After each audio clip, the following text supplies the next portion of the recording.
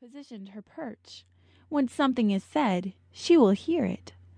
Now Gordon Hamilton and Spencer Burr sit always on pew number 3. Those two won't speak to the other directly, but one up the other, so all will see. In class one will answer, and then the other will top. One prays while the other amens. But the real disruption always comes in the service, when it's time to sing the hymns. If you are asked, are they a bass or tenor, fortissimo should be your reply. You think they compete to keep God's attention far away from the other guy. Poor Miss Perdue had endured their crowing as long as she possibly could stand. So at Christmas one year she gave them both a personal gift made by her hand. Woven ties made considerably too short, she chirped, "Please honor and wear them each week," knowing neither would want to be first to insult the poor widow, meek. Every Sabbath since they've come to church, and their matching crocheted cravats, smiling to Polly, but frankly trying to breathe. No amens or singings been wrought. And when it came time for hymn requests, Mrs. Perdue's hand the minister did find. Sure enough she requested that good old hymn, "Blessed be the tie that binds." Fast quickly, challenging Christians to worship with proper motives. Isaiah 58, 2-8. Many claim Christianity and then spout an obscenity. They are unaware or uncaring of their sins. Few seek day by day or delight in God's way, nor share with their neighbors and kin. Do we fast for contention or perhaps permission to strike with wicked fists?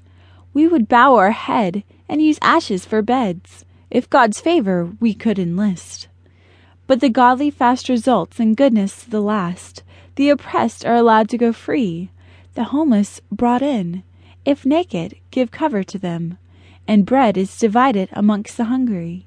Then your light will break forth like the dawn, and recovery will spring speedily upon. Your righteousness will go outward and toward, while your rear guard will be the glory of the Lord. Angels say good news of great joy, Jesus' birth. What do you do with him? Challenging everyone to be unified unto Christ. Genesis 2:25, 3, 6, 8, 15, 12, 2-3, Matthew 17:20, John 3:16, Ephesians 2, 8-9. In the beginning, life was most carefree. Then Adam and Eve ate from the forbidden tree. When God came to visit, the couple chose to flee because it had committed a mutiny. God formed a plan, his Son the key. He would be personified, crucified, and glorified for man to see.